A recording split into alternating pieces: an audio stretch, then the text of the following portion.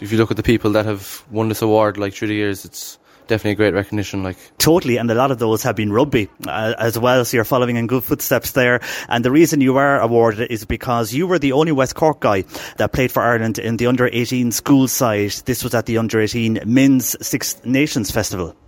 Yeah, it was a very tough squad to get into. Like, it took a lot of hard work, and Joey had a good campaign, a good 10 days stuck together above in Dublin, so it was a good experience.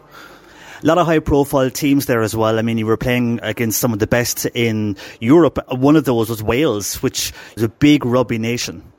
Yeah, definitely. They looked the scoreboard. We obviously won by a good bit, but to be fair, like the conditions and everything, they really put up a good fight. Like, and England, of course, winning out in the end then.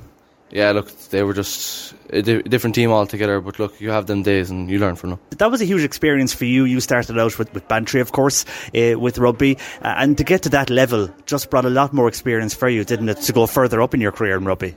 Yeah, definitely. Like that team is mostly made up of school players, so it's rare for the club player to get in there, but look, it was a great experience. You learn what a pro athlete goes through to when they go into the Six Nations and stuff, so great experience.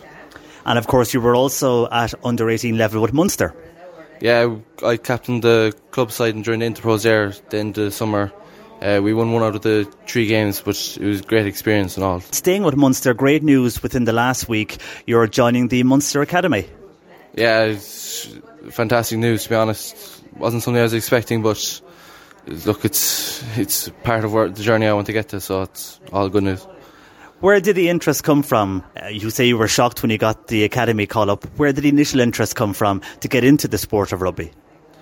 To be honest, a young lad, and my dad was coaching away and he was taking me away at Bantry Rugby Club, so I went away along to the training session, and next thing, I'm here now and have many years of great crack. So.